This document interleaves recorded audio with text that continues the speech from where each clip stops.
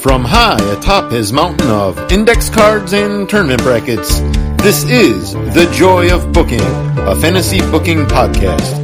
Here's your host, DC Matthews. Thank you, Brandon Banks, and welcome back to The Joy of Booking. I am DC Matthews at the DC Matthews, and oh, good golly, there's a lot going on right now. Not only because Hell in a Cell is this evening, as I sit and record this, there's a lot going on for me. We leave on vacation tomorrow, so there's a lot of packing and organizing. I don't know how people who own a house do it. It's a lot of work just, having an apartment. Did you hold the mail? Have you made sure there is nothing in the refrigerator that will either go bad or begin to smell? Is all the trash out? Again, the smell. Is your laundry done? Should you leave any list of repairs for people to come in and do while you're away? Are the cars gassed up? Do you know where you're going? Do you know how you're getting there? Are you packed for everything? Do you have all the stuff you need? Like I said, if you have a house, I don't know how you do it, and God help you. If you have kids, I just assume you never leave the house if you have children. Besides even that, there's a draft going on. It's currently, as I sit and record this, it's my pick, and I've traded my pick, I believe. I'm waiting for someone to confirm that so then I can announce it to the group and say, hey, I've just traded my first round pick for a third, fourth, and sixth round pick because I'm awesome and I don't need the top main event talent because look who you're talking to. I never want the top main event talent. So I'm keeping my eye on that. I've got the Corona Cup that I want to get to and Week 7 of The Happening, this epic 8-block G1 style tournament that is really becoming a whole lot of fun, far more work than I ever imagined I would put into it. But I think it's going to pay off. So I apologize in advance if I am even more all over the place than usual. There's a lot going on. So what I'd like to do is I'd like to get two things done on this episode because, again, I'm going on vacation. I will be away for almost an entire week. There will be no podcasting happening on this vacation. So I would like to do, this episode is going to be the next episode of the Corona Cup, which is week 24, 23, 24. It's the next week of the Corona Cup. And I'd like to walk you through week 7 of The Happening because, again, really good stuff going on. So this episode might be a little longer. Buckle yourselves in. I'm going to be jumping back and forth. I figure there are 4 pages of the tournament I want to get through. There are 8 blocks of the G1 happening to talk about. So I figure I'll do a page of the Corona Cup. We'll talk about a couple of things happening in The Happening, and then I'll go back and forth just to confuse you even more so you really have no idea what is going on. Okay? Glad you're with me on that. I have opened up to page 13 of the Corona Cup. We are on the back end. We're in the double losers bracket. That's where we're starting. We'll get the triple losers discovered, and then we'll move on from there. So the first matchup, the amazing team of Jesse and Festus. Who would have ever guessed that looking at those two, it was going to be Festus who was going to wind up having, I suppose we could say, a Hall of Fame career. Not WWE Hall of Fame, but a Hall of Fame career. Taking on Stars and Stripes, Marcus Alexander Bagwell, and The Patriot. I don't think we need to go through a lot of the rules here. They have a name. I know I've seen them. Jesse and Festus happened during my lost years. Not sure I ever watched them, although I do recall that the bell would ring and Festus would change. So I must have seen something. I don't think there's a whole lot of historical context here. I know everyone involved, but I'm giving the win to Stars and Stripes. Jesse and Festus understandably, in the Triple Losers bracket. Our other matchup is a little tougher. The Headhunters versus the Kingdom. The Headhunters lost to Kai and Tai and then to Cesaro and Swagger, the Real Americans. The Kingdom lost to Gallows and Anderson and then the Job Squad. I'm torn because I haven't watched either of these teams much. I like the Headhunters. For big guys, they were pretty agile, pretty impressive. I don't remember much about the Kingdom. I'm assuming I'm talking about the Matt Taven, Mike Bennett version, or Mike Kanellis, or whatever you want to call him. I'm assuming that's the version we're speaking of. They were probably Ring of Honor Tag Champions. I have so many tabs open already between the draft and all of the things for that. I don't want to look up what the Kingdom did. I don't know that I've watched the Kingdom wrestle as a tag team. I know I've watched the Headhunters, so I'm going to go ahead and say that the Headhunters win, and the Kingdom, an unlucky recipient of the Triple Losers bracket, that dubious honor. Obviously, Jesse and Festus deserve to be there. The Kingdom probably don't, but what can you do? Moving to the tournament proper, we're in the second round. Winners advance, of course. Losers get moved into the consolation bracket, top down, meaning whoever loses this first match goes on to face the bottom of the bracket, so we try to avoid rematches. This first one is very easy. The Usos versus the team of Angelico and Jack Evans. Angelico and Evans, good team, would be a great high-flying matchup, but clearly the Usos need to win. Usos are one of the best teams ever, even if right now it seems as if they're going to wind up feuding with each other for a while, perhaps. Who knows where that storyline goes. Angelico and Evans will take on the Job Squad. The team of Hulk Hogan and Mr. T. That might be the matchup where we established the importance of historical context. Taking on the Varsity Club. Now, forgive me, because this is the... Which version of the Varsity Club is this? How do I not... I'm sure that is written down somewhere. All right, I will look it up. I didn't want to use my Chromebook. There's too much going on, but I do need to know. I'm pretty sure the Varsity Club's going to win either way. Gives me a chance to glance at the Twitter chat. Nope, still no trade to announce. Still waiting. Always waiting. All the time waiting. All right, let me do this, highlight this column that was shaded back when I was doing things trying to be totally random, and now I can release that. The time for randomness is over. So now I can search for Varsity. All right, so this is Kevin Sullivan and Steve Williams, not the... Why can't I see that? Not the Rotunda and Williams. That happened earlier. All right. That helps. So this is Sullivan and Wyndham, or Sullivan and Williams. And yeah, I'm still giving the win to them. They have a name. They wrestled more than once as a team, which I'm not sure if we can say the same for Hogan and Mr. T. Yes, there was historical context for Hogan and Mr. T, but that is not enough. That got them past Stars and Stripes. It will not get them past the Varsity Club. Hogan and Mr. T, interestingly enough, funny how that works, will be taking on the Real Americans. That would be entertaining. Hulk Hogan, Real Americans.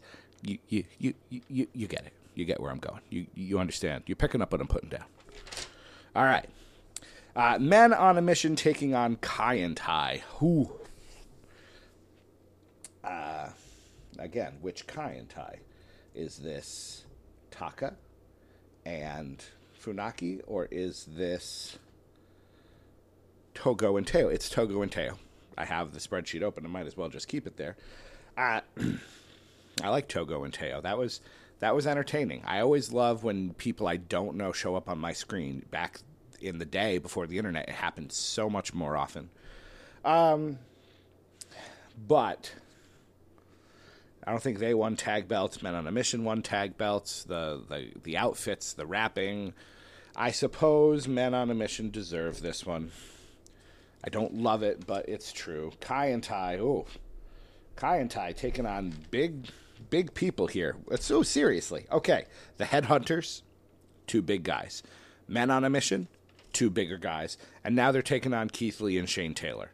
These poor boys are getting squashed, literally, all throughout this tournament. Our final matchup here on page 13 is the team of Eddie Gilbert and Tommy Rich. I believe we've had a hot tag on them from our good buddy Jeremy, taking on Gallows and Anderson. And this is the number 2 seeded Gallows and Anderson, so this is New Japan Bullet Club Gallows and Anderson. Maybe closer to what they're doing in Impact, but I honestly don't know what they're doing in Impact right now. And yeah, as much as I'm sure Gilbert and Rich were good, Gallows and Anderson, like I said, Hall of Fame team, mostly due to their work in New Japan, so I will give them the win. Gilbert and Rich will take on the Demolition team of Smash and Crush, not the OG Demolition. So, our third round matchups, Usos versus Varsity Club, love it, gotta be a lot of fun to watch. And then Men on a Mission versus Gallows and Anderson. I'd watch it. There's some entertainment value there. All right. I need you to take off your Corona Cup cap. Merch idea. Corona Cup cap. And I need you to put on your cap for the happening. And I want to take you, as we start off week 7 of the happening. We're going to start with NXT. Now, I'm going to paint a picture for you, tell you kind of where we are in terms of the leaderboard heading into week 7. So after 6 weeks, Kyle O'Reilly has a narrow lead over both Isaiah Swerve Scott and Pete Dunne. I think it's like a 10-point lead. So, decent, but, you know, depending on how the winds of fate go, Kyle O'Reilly could lose this lead heading into week 7. We begin with matches. Full disclosure, I decided to, usually I randomize which matches happen when in terms of my rolling dice.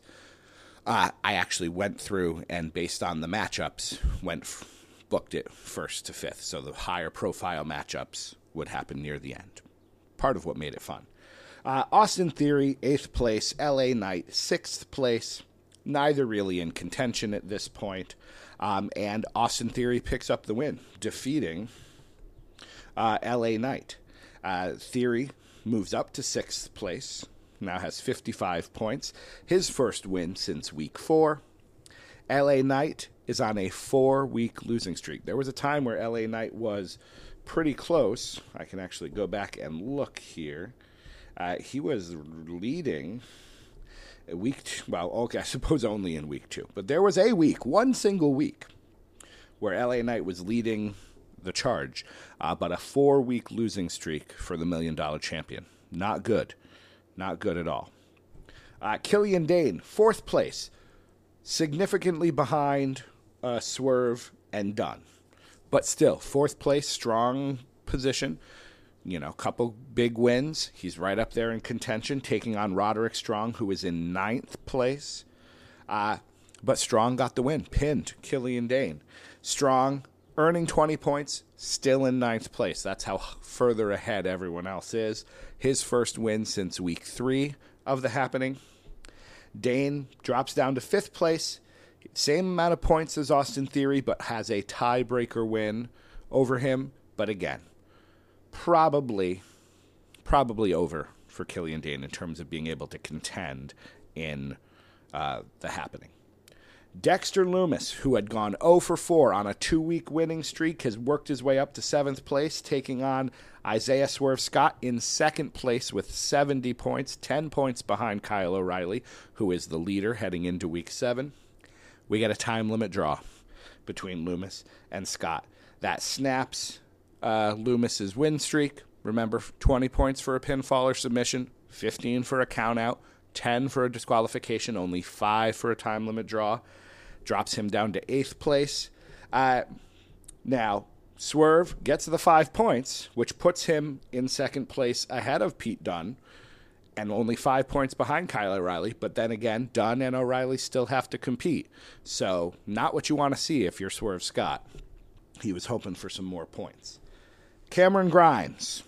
Poor Cameron Grimes. 1 win, 4 losses, 1 time limit draw, 15 points, bottom of the bracket, and he's taken on the block leader, Kyle O'Reilly, 80 points, in 1st place. However, thanks to some interference from Pete Dunne and Oni Lorcan, Cameron Grimes gets the count-out victory, thereby keeping Kyle O'Reilly from scoring any points. He's still in 1st place, but now Pete Dunne's in a stronger position. He hasn't wrestled yet.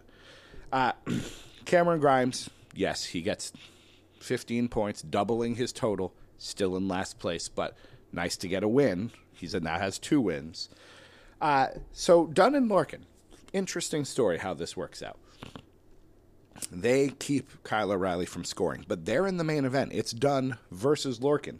And Pete Dunne is expecting Oni Lorcan to lose on purpose, where he's hoping for a kind of finger poke of doom situation, because if Pete Dunne picks up a pinfall victory or even a count-out victory, he's automatically in 1st place since Kyle O'Reilly didn't score. Oni Lorcan won't do it. Oni Lorcan will not lay down for Pete Dunne.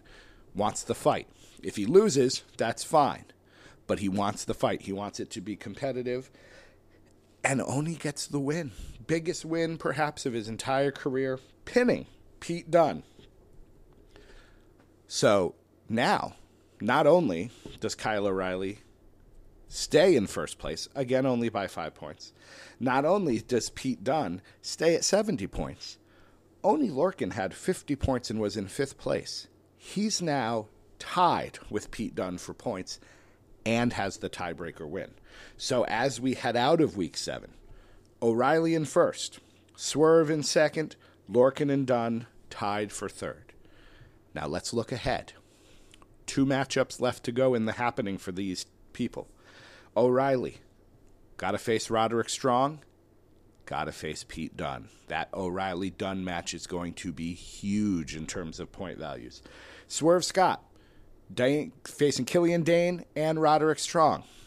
Neither competitive in terms of point values, but both strong competitors.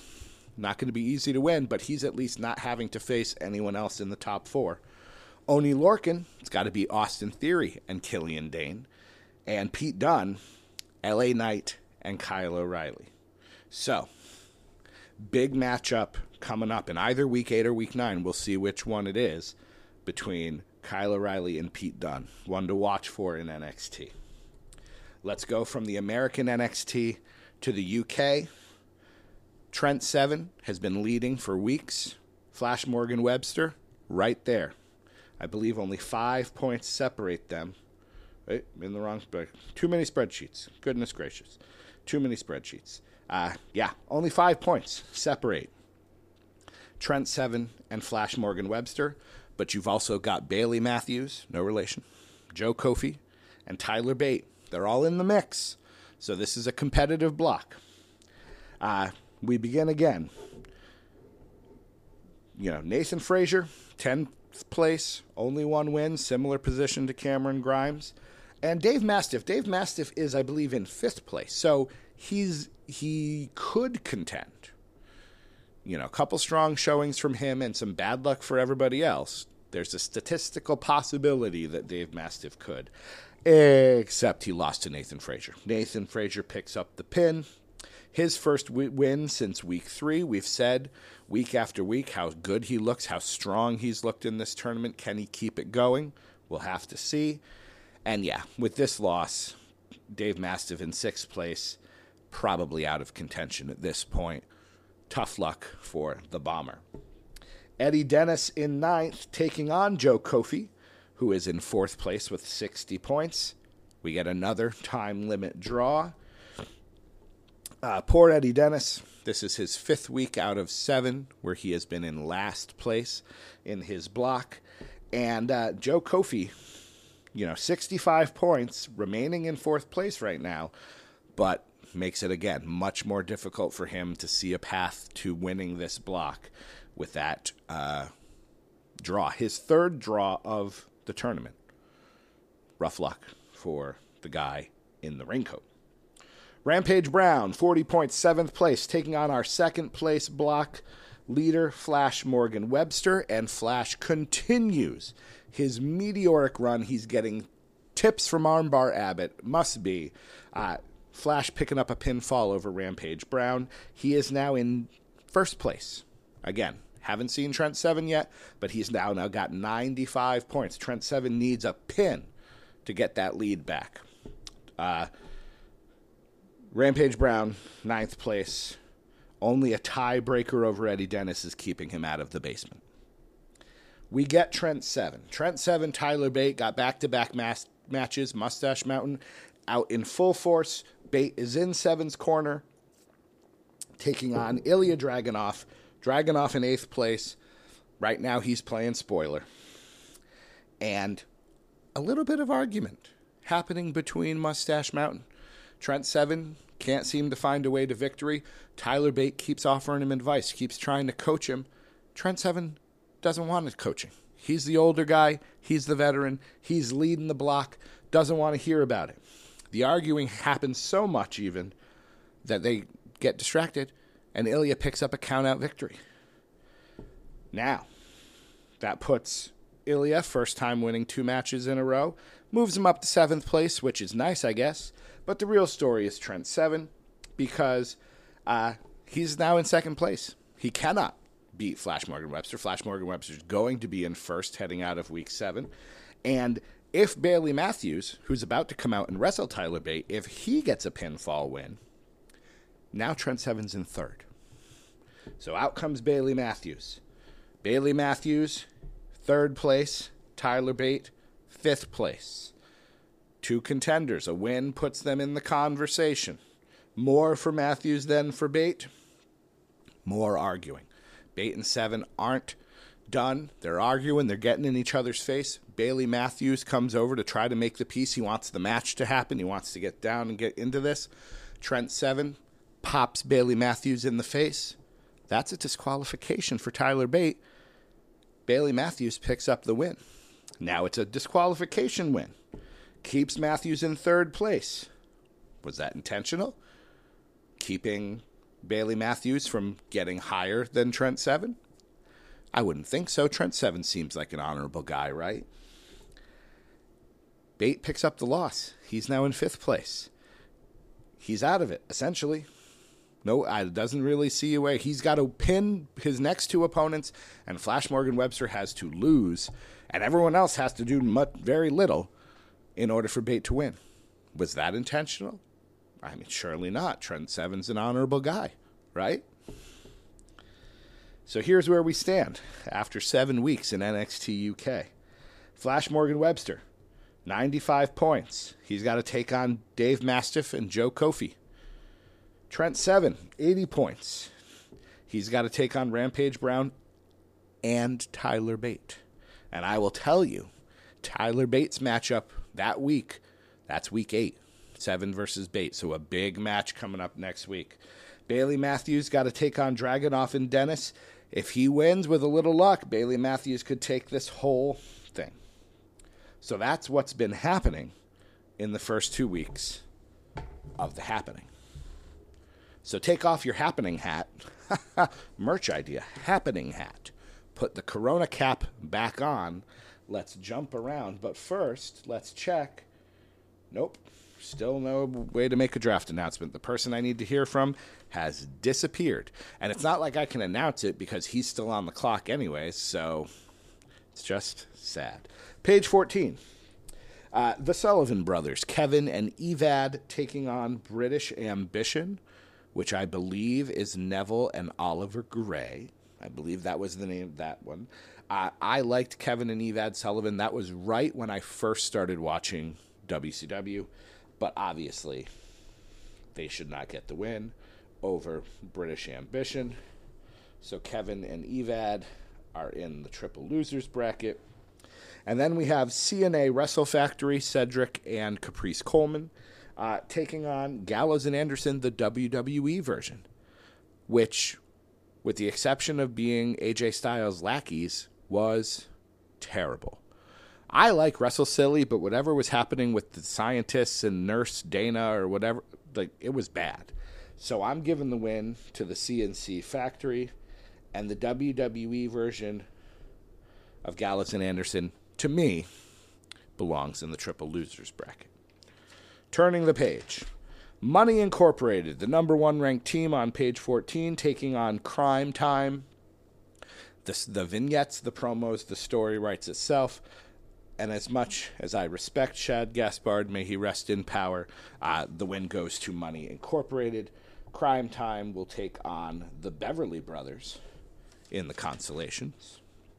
The team of Booker T and Goldust will take on Hawkins and Ryder. I'm guessing these are the Edge. No, they probably aren't the Edgeheads, because I would have called the Edgeheads the Edgeheads. So this is most likely just Hawkins and Ryder, the more current version that won the titles briefly after that huge losing streak. I liked Booker T and Goldust. Some of my greatest moments watching wrestling for the very first time with Doc Manson was when Goldust had the electrocution, Tourette's, or what have you. Hawkins and Ryder taking on Roppongi 3K in the Consolations. The Thrill Seekers, Lance Storm and Chris Jericho, excellent team. Two young guys who would grow up to be Hall of Fame-worthy talents, taking on Team Hell No, a Hall of Fame-worthy tag team. Tough luck for the Thrill Seekers. In a different bracket on a different page, they would have easily won, but instead they lose to Team Hell No. Thrill Seekers will take on the Dirty Blondes. And then we have the Sandman and Tommy Dreamer taking on the Sheep Herders. Now, this is the Bushwhackers when they were crazy, bloodthirsty, not licking anybody's heads.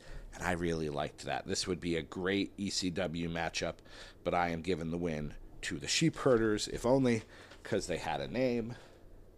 Sandman and Dreamer go into the Consolations to take on X Factor. Our round 3 matchups, we got Money Inc. versus Booker T and Goldust. That should be fun. And then Team Hell No versus the Sheep Herders, which would also be quite enjoyable. I'm realizing I'm spending more time doing the happening than I am doing the Corona Cup. You'll forgive me. It's newer. It's a little bit more exciting. But I also love the Corona Cup. I'm excited to see where it goes. Cap off, hat on, back to the happening. It's SmackDown. Cesaro and Chad Gable are neck and neck. They are, in fact, only 5 points away, much like Seven and Webster in NXT UK. Cesaro leading with 90 points. Gable right behind him with 85. Otis is still lurking around at 70. He could have a good day. We'll see what happens in Week 7. Kevin Owens. Rough. There's 3 guys in the SmackDown block that are just having the worst time. Kevin Owens, Big E, and Apollo Crews. They are all 1 win, 4 losses, 1 draw. They all only have 25 points. They are all at the bottom of the block. Owens is taking on Shane Thorne. Shane Thorne's record technically stands at 3-3, but he is undefeated. Remember, he replaced Buddy Murphy when Buddy Murphy stopped showing up. Thorne wins, again, remaining undefeated, pinning Kevin Owens. Thorne, 4-3, 70 points, 5th place. What a showing for Shane Thorne. Makes you wonder, if he had been here since the beginning, would Cesaro still be in first? I honestly don't know. Poor KO just looks KO'd. Just a despondent, depressed guy.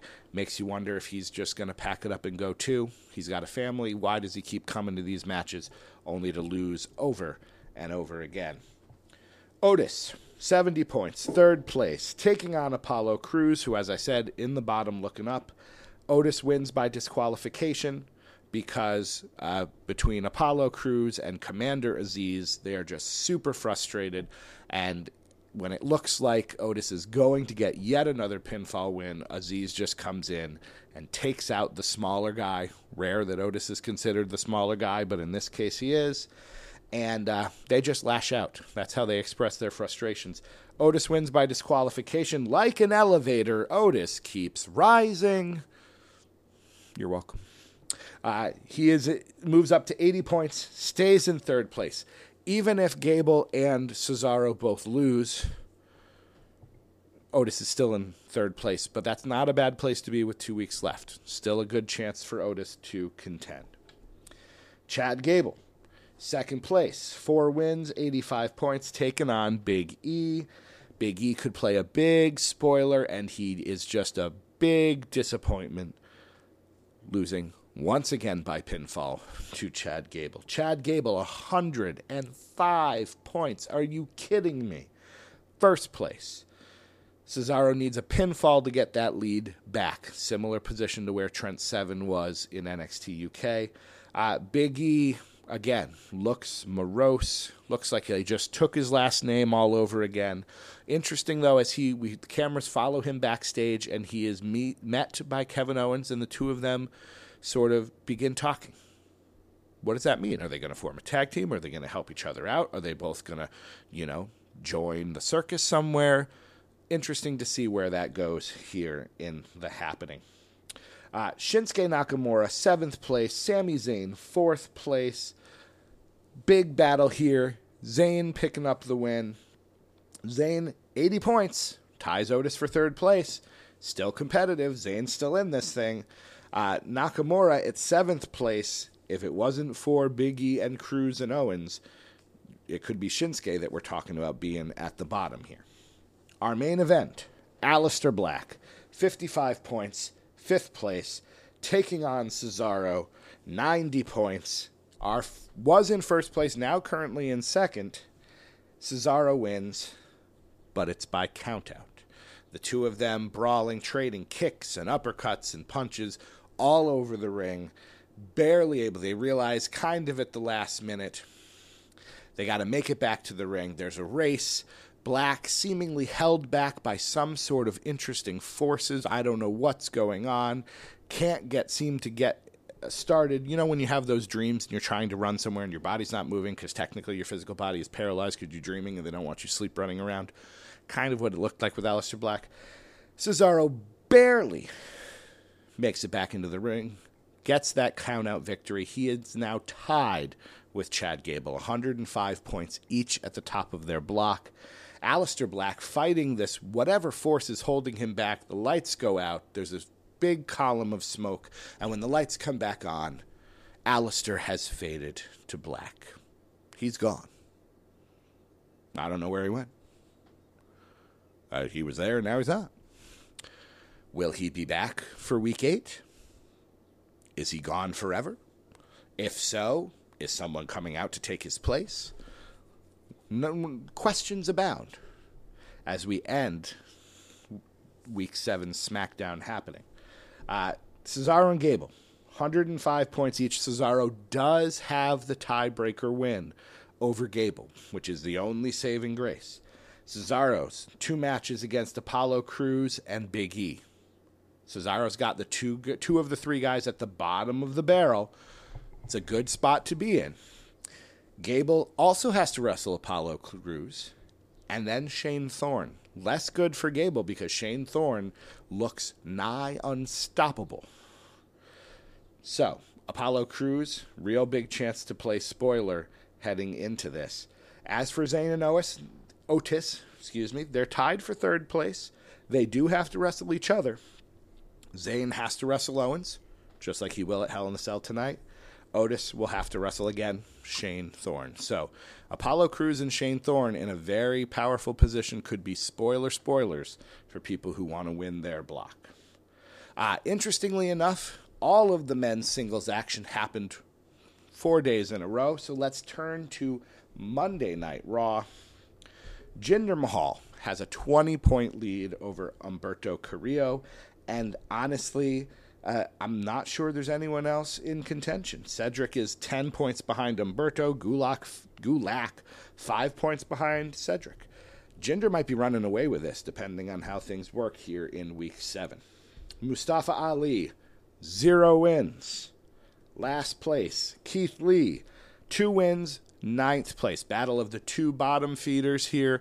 And finally, after 6 long weeks, Mustafa Ali gets his first win, pinning Keith Lee. None of the places change. It doesn't really matter, but Ali at least will not end with a goose egg. Shelton Benjamin, 7th place. Drew Gulak, 4th place. Interestingly enough, they both have the exact same record. 2 wins, 2 losses, 2 draws. Gulak has a couple more pinfalls, or maybe even just one more pinfall win, so he has a 10-point lead. All for naught, though, because Shelton pins Drew. Shelton hasn't lost since Week 3, gets himself up to 5th place, likely not in contention, just looking for a strong finish here in the happening. And Gulak just proves that while Jinder's far, far above the rest of the rabble, there's a good chunk of competition going on there in the middle. He was 4th, now he's 8th. Shows how quickly things can change here in the happening. Ricochet, 5th place. Cedric Alexander, 3rd place. Cedric has to win to stay competitive. Doesn't.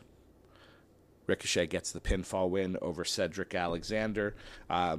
Cedric has 4 wins, but only in 6th place. Those first 3 wins or so by disqualification coming back to hurt. That's 30 possible points that he left on the board. Ricochet, moving himself into 2nd place, has a tiebreaker win over Humberto Carrillo after weeks of just kind of existing in the middle. Now, once we're getting to the end, that Ricochet's starting to soar, much like Prince Puma. Pumas fly, right?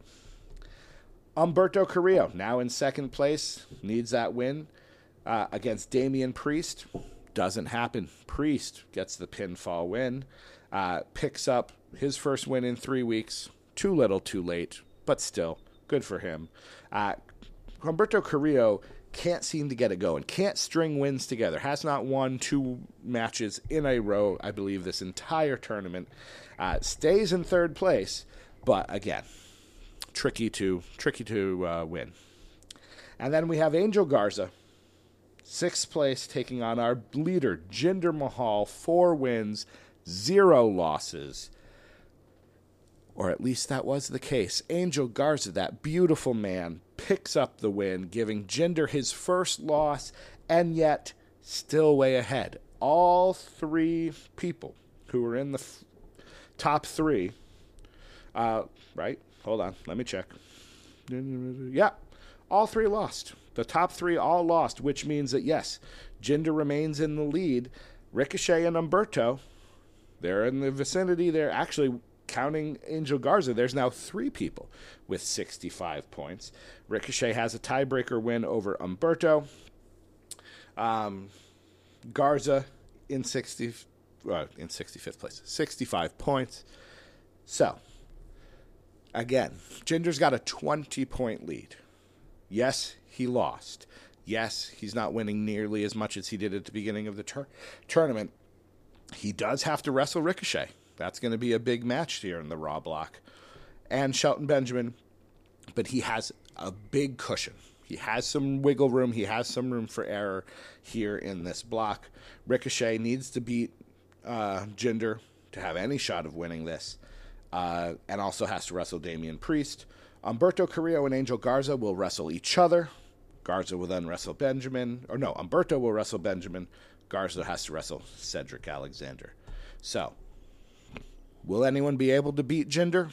We'll have to wait and see. I want to know who's going to beat people on page 15 of the Corona Cup. So let's go back there. Goodness, is going to be a long episode. Johnny Hotbody and Tony Stetson. Oh, I have a soft spot in my heart for this team. Enough so that they are going to defeat the team of Austin Aries and Roderick Strong. And I want to send a sincere apology to Roderick Strong, because obviously this is not your fault. I'd like to believe that you just walked away and let Aries fend for himself, so we'll go with that.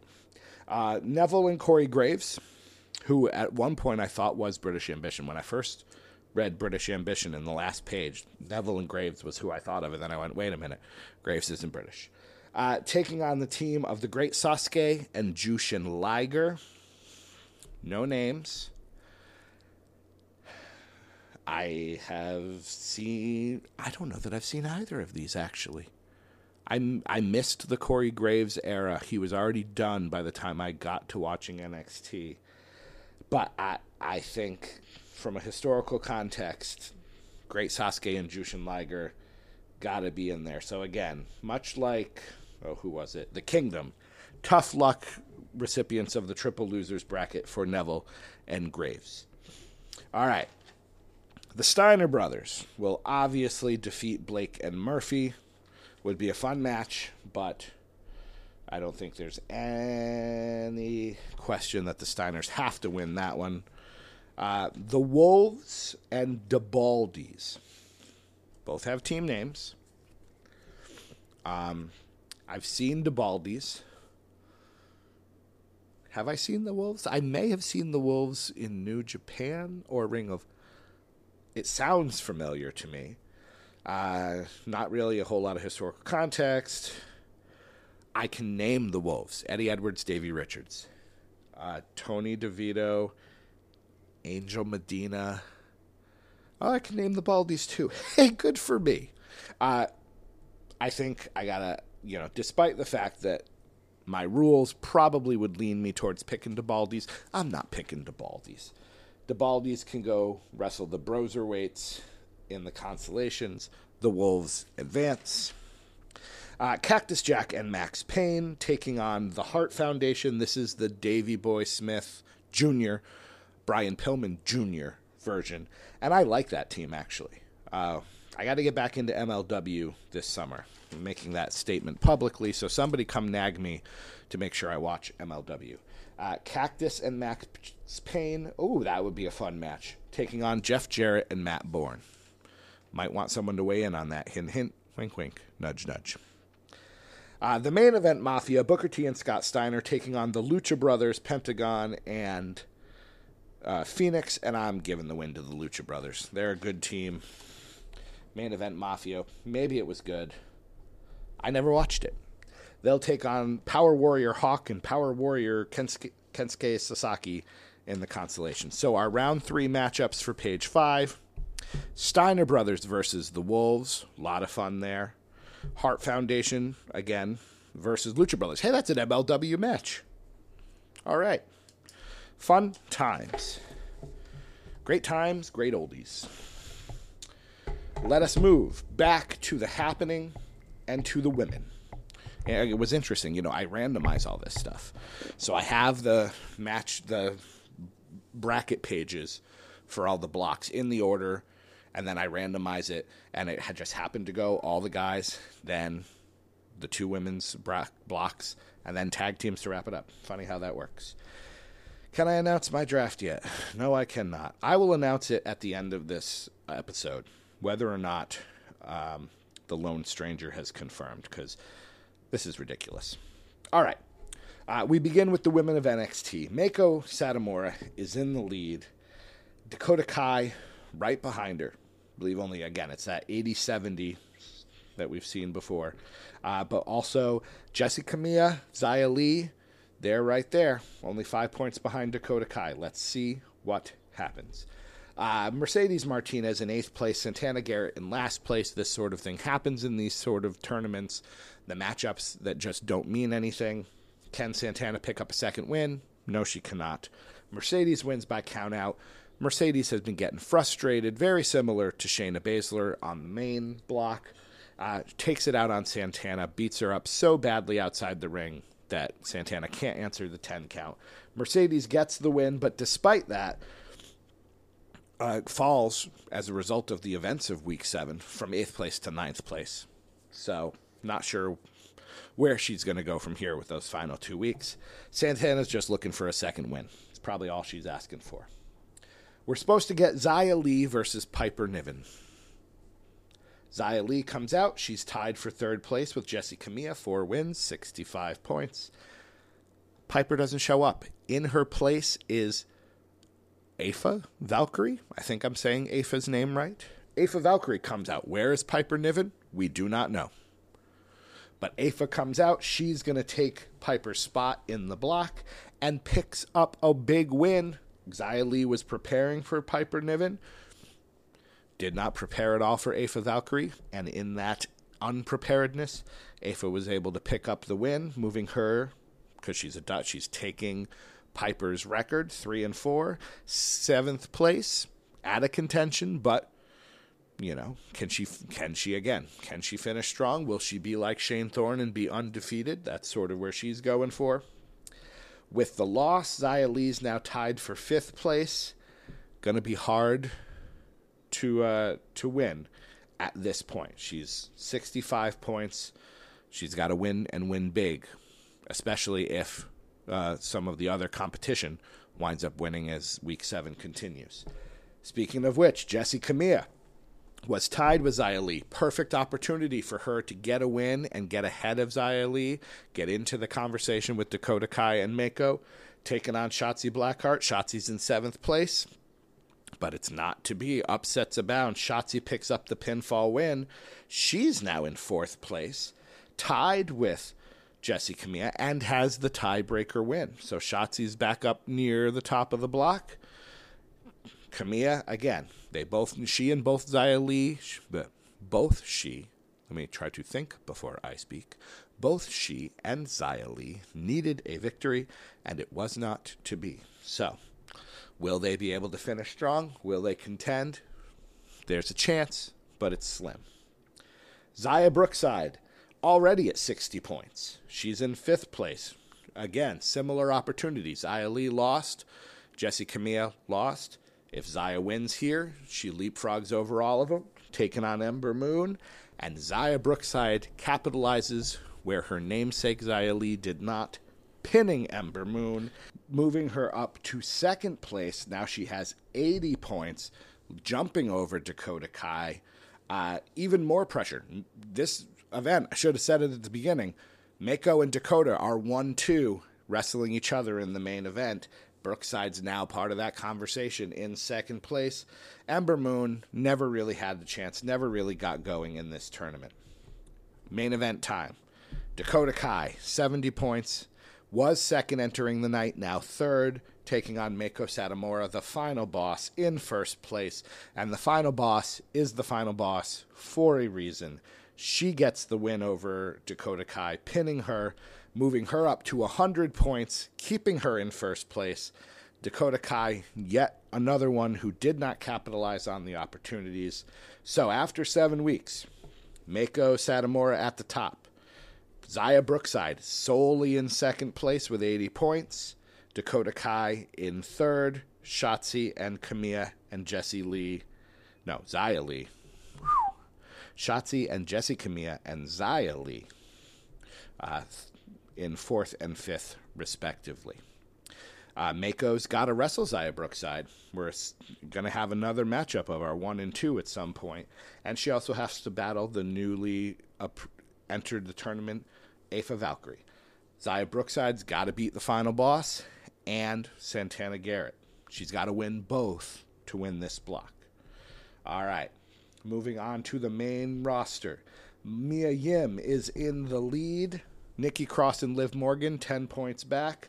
Shayna Baszler, who started out so strongly, cannot seem to get herself going. People, her frustrations, other people's frustrations. It's rough for the Queen of Spades. Our first matchup, Ruby Riott in 7th place versus Mandy Rose, who is in 9th. Mandy picks up the win.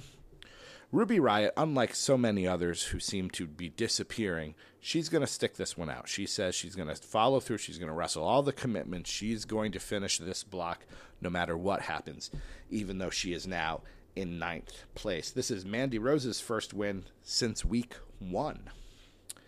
Eva Marie taking on Shayna Baszler. Eva chooses not to wrestle. Instead, she do drop Piper Niven in.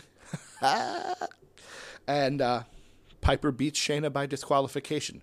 Shayna cannot keep her frustrations in check, does not take the surprise well of having to wrestle Doudrop or Piper Niven. We're going to call her Piper Niven for the remainder of this tournament if it's all the same to you. And gets herself disqualified yet again. Piper picking up the win.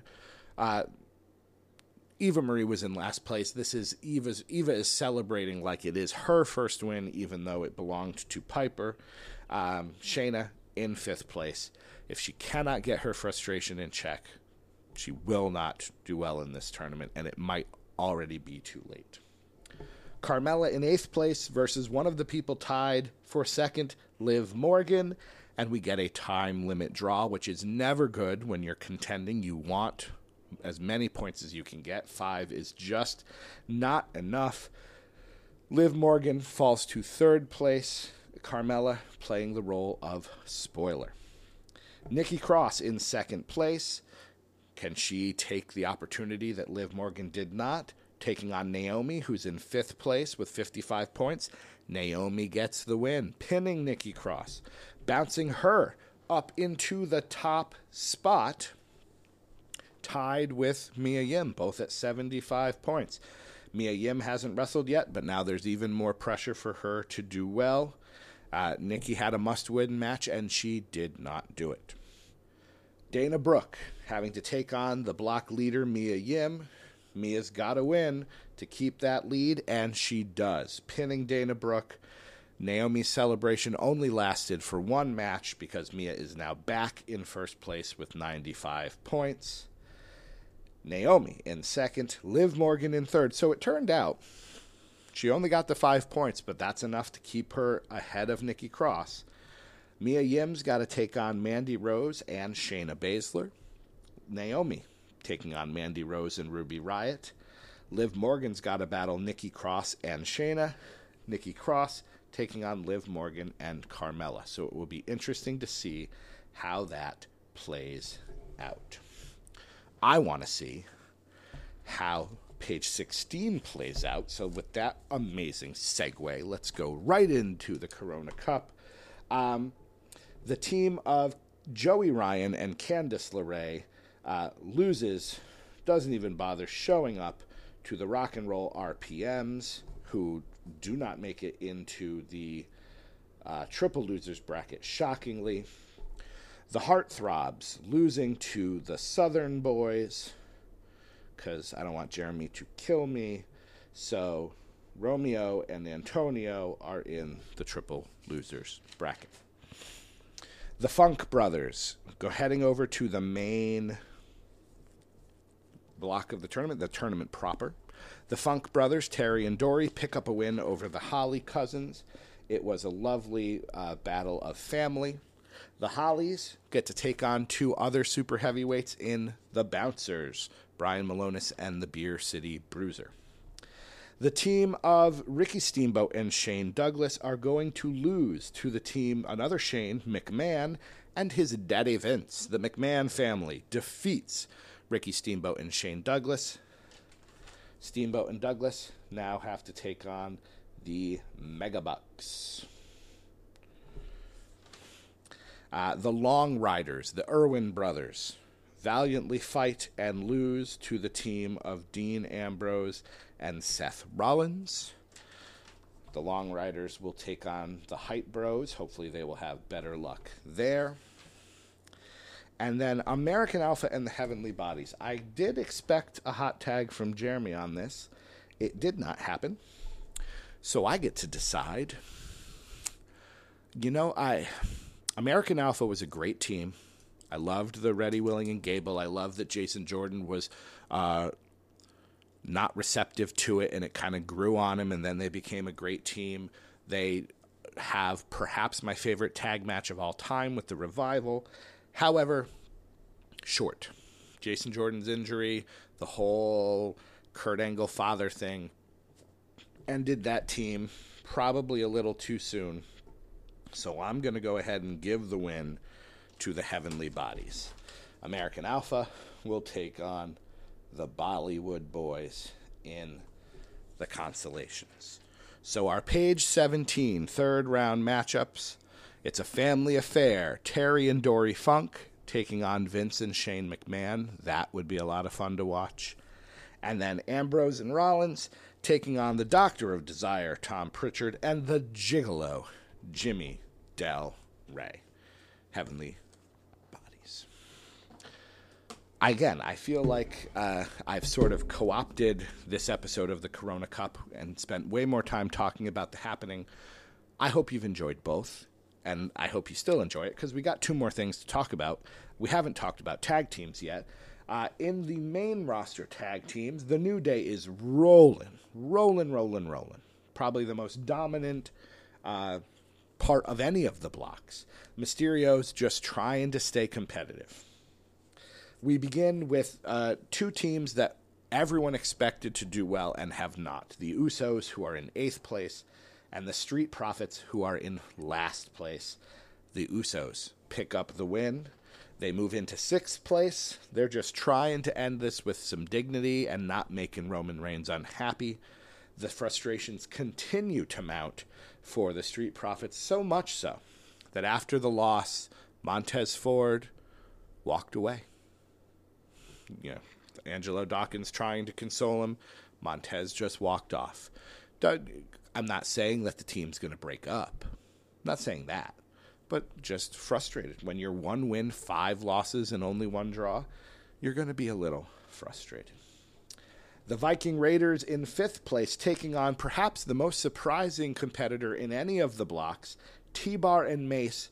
3 wins, 3 losses. They are in 4th place in this tournament, and they pick up a win again over the Viking Raiders. It's almost as if T-Bar and Mace, T-Bar specifically, are ridiculously good wrestlers saddled with a weird gimmick. T-Bar and Mace are now at 70 points. That puts them in 3rd place. Now, the New Day is flying so high, I don't know if anyone could catch them, but I don't think anyone expected T-Bar and Mace to be in 3rd place. Good for them. The Viking Raiders fall to 7th place. Speaking of 7th place, that's where AJ and Omos were heading into Week 7, taking on the Lucha House Party, who are in 6th place. AJ and Omos get the win, snapping a 3-match losing streak. Poor Gran Metalik and Lince Dorado. As much as I love Lince Dorado, just a little too small for some of the size in this block. A matchup of the heeliest heels that ever healed. The Dirty Dogs taking on The Miz and John Morrison. Morrison and Miz are in 3rd place. Again, probably should have mentioned the main event of this is the Mysterios versus the New Day. I should make sure to write that down in my little notes that I'm reading from as I do this. I know you're saying, you're making so many mistakes. Are you sure you're reading? Yeah, I am. I'm just dumb. Miz and Morrison were in 3rd place, but they lose by disqualification. Got out-cheated by the Dirty Dogs. They're so dirty. Those dogs are so dirty. Dirty Dogs staying in 9th place. It's all over but the shouting for them. They're just trying to annoy as many people as they can. Miz and Morrison fall to 4th place now behind T-Bar and Mace. They need a miracle to even come close to winning. Sets up our main event. Mysterios, 80 points, 2nd place. New Day, 95 points, 1st place. Big main event feel, and we get a time limit draw. Mysterios aren't happy. The New Day's not happy. The fans aren't happy. There's almost a riot. We want action. We want to see a winner. And so they go, fine, we'll go into overtime. So they set up a 5-minute overtime period, and that ends with a draw. So they set up another 5-minute sudden death. We mean it this time. We're not fooling around. Nope, sorry. Hate to get your hopes up, but you're not going to know who the winner is because it was a draw. They tried 3 times, and no one could beat the other. The Mysterios miss a golden opportunity to take the lead. It is worth noting, a couple of times, looked like Dominic Mysterio was trying to cheat. Just saying. Got himself disqualified for that a couple weeks ago. Papa Ray not happy, trying to get him to fly right. As for the New Day, They get to 100 points. They are in first place. Still undefeated, by the way. 5 wins, 0 losses, 2 draws. But they can't be fully comfortable because they only have a 15-point lead over the Mysterios. The New Day will be taking on the Street Profits, if they're still even a team, and the Miz and Morrison. The Mysterios have to beat the Viking Raiders and AJ and Omos, going up against some size for another relatively undersized team. T-Bar and Mace have to take on the Usos, and once again, those cheating, no good, dirty dogs. Just like saying that. So while very difficult to foresee a path to victory for T-Bar and Mace, it is worth noting they are the team that is taking on the bottom third of this bracket. So if they win the matches they are supposed to win, we could be having the upset of a lifetime here. Let us end this with the tag teams of NXT. Everrise, Pretty Deadly, and The Hunt. They keep trading places at the top. When it's them, then it's them, then it's them. They're all in this. Timmy and Tommy, they're on the outside looking in, but they're close. They're a dangerous group to have in fourth place. We begin with MSK versus the Grizzled Young Veterans, 5th place versus 9th place. Grizzled Young Veterans get their second win of the tournament, pinning MSK. They are better than their record shows, obviously, moving up to 8th place. Not that MSK was in it, but if they had any chance of winning, they needed this victory, so they are pretty much done at this point. The Hunt, 3rd place, taking on Gallus, who is in 10th, and Gallus gets the win. How many people are going to have these golden opportunities and squander them? Gallus gets the win. Again, Gallus isn't in this tournament, but at least they got to ruin somebody else's day. The Hunt stays at 70 points, stays at 3rd place. They need to win their next 2 matchups. Timmy and Tommy, 4th place. Opportunity for them to take a top 3 spot since the Hunt failed, taking on Legado de Fantasma, and squandered Timmy, squandered Tommy. Legado picks up the win. They are now in 4th place with that tiebreaker win over Timmy and Tommy. If Everrise loses, they're in the Hunt. Forgive me. Sorry, T-Bone and Primate. As for, again, like my little note here, lots of people not capitalizing on opportunities. We have Everrise, 1st place, taking on Imperium, 8th place, golden opportunity. Will they squander it like so many people have before them? Of course not. They're amazing and they drink coffee. Everrise picks up the win. They're at 100 points. They are in 1st place. They cannot be unseated from 1st place. Pretty Deadly has to win just to stay competitive at this point. Imperium may need to hide the next time they hear that Walter's coming around. Pretty Deadly, must-win situation, taking on Breezango in 6th place, and Pretty Deadly, yeah boy, they win. They again. Pretty Deadly and Everrise not going to squander their opportunities. Deadly is in Deadly has 90 points, 2nd place. Breezango, you have to wonder, if they're looking across the ring at Pretty Deadly, Sam Stoker and Lewis Howley, hey, I know their names. You have to wonder, are Tyler Breeze and Fandango looking across the ring and going, this is what we could have been. We were the dancer and the model. We could have become Pretty Deadly, except we became an amazing comedy act. Don't get me wrong, I love Breezango. But Pretty Deadly even has the blonde hair, dark hair thing. Like, that could be in an alternate universe. That's Tyler Breeze and Fandango right there. So, Everrise has a 10-point lead. There is a matchup with Pretty Deadly on the horizon, though. That's a big win for both teams. They got a big matchup. They also are taking on Gallus. Will Gallus play spoiler yet again? Pretty Deadly's got a rough time. They've got to take on not only Everrise, but Timmy and Tommy. The Hunt has to beat Legado and MSK. And with the Everrise win, Legado de Fantasma and Timmy and Tommy cannot hope to win this tournament, because even if they win both their matchups and Everrise loses, they're tied at 100. Everrise has a tiebreaker over both those teams. So they are out of contention. It is a 3-team race in NXT heading out of week 7. I am going to announce, still waiting on, I'm going to say, to keep the draft moving, even though it hasn't been confirmed. I will call a trade alert. I am trading my first round pick to Lone Stranger 81 for his 3rd, 4th, and 6th round picks. Yes, I could take Roman Reigns right now. Just in case you're curious, we're doing this draft, the POB draft. Walter was the first pick, then Randy Orton for some reason, Brandon Banks. That's an odd choice.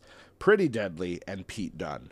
I could take Roman Reigns. He is not on my list in terms of the strategy I want, but I could have taken him. But instead, I am going to get 3 top 6 round picks for this. So I think very good choice on my part. I want some serious quantity with also a bit of quality. All right there, friends. We did a lot in this hour and 7 minutes. We did 4 pages of the Corona Cup. We did an entire week of the happening, and I made a trade. So it's a good day. I hope you had fun. Hope you enjoy your week. I'll see you when I get back from vacation. I'll be rested. I'll be refreshed. I will be ready to embrace the joy of booking. See you next time.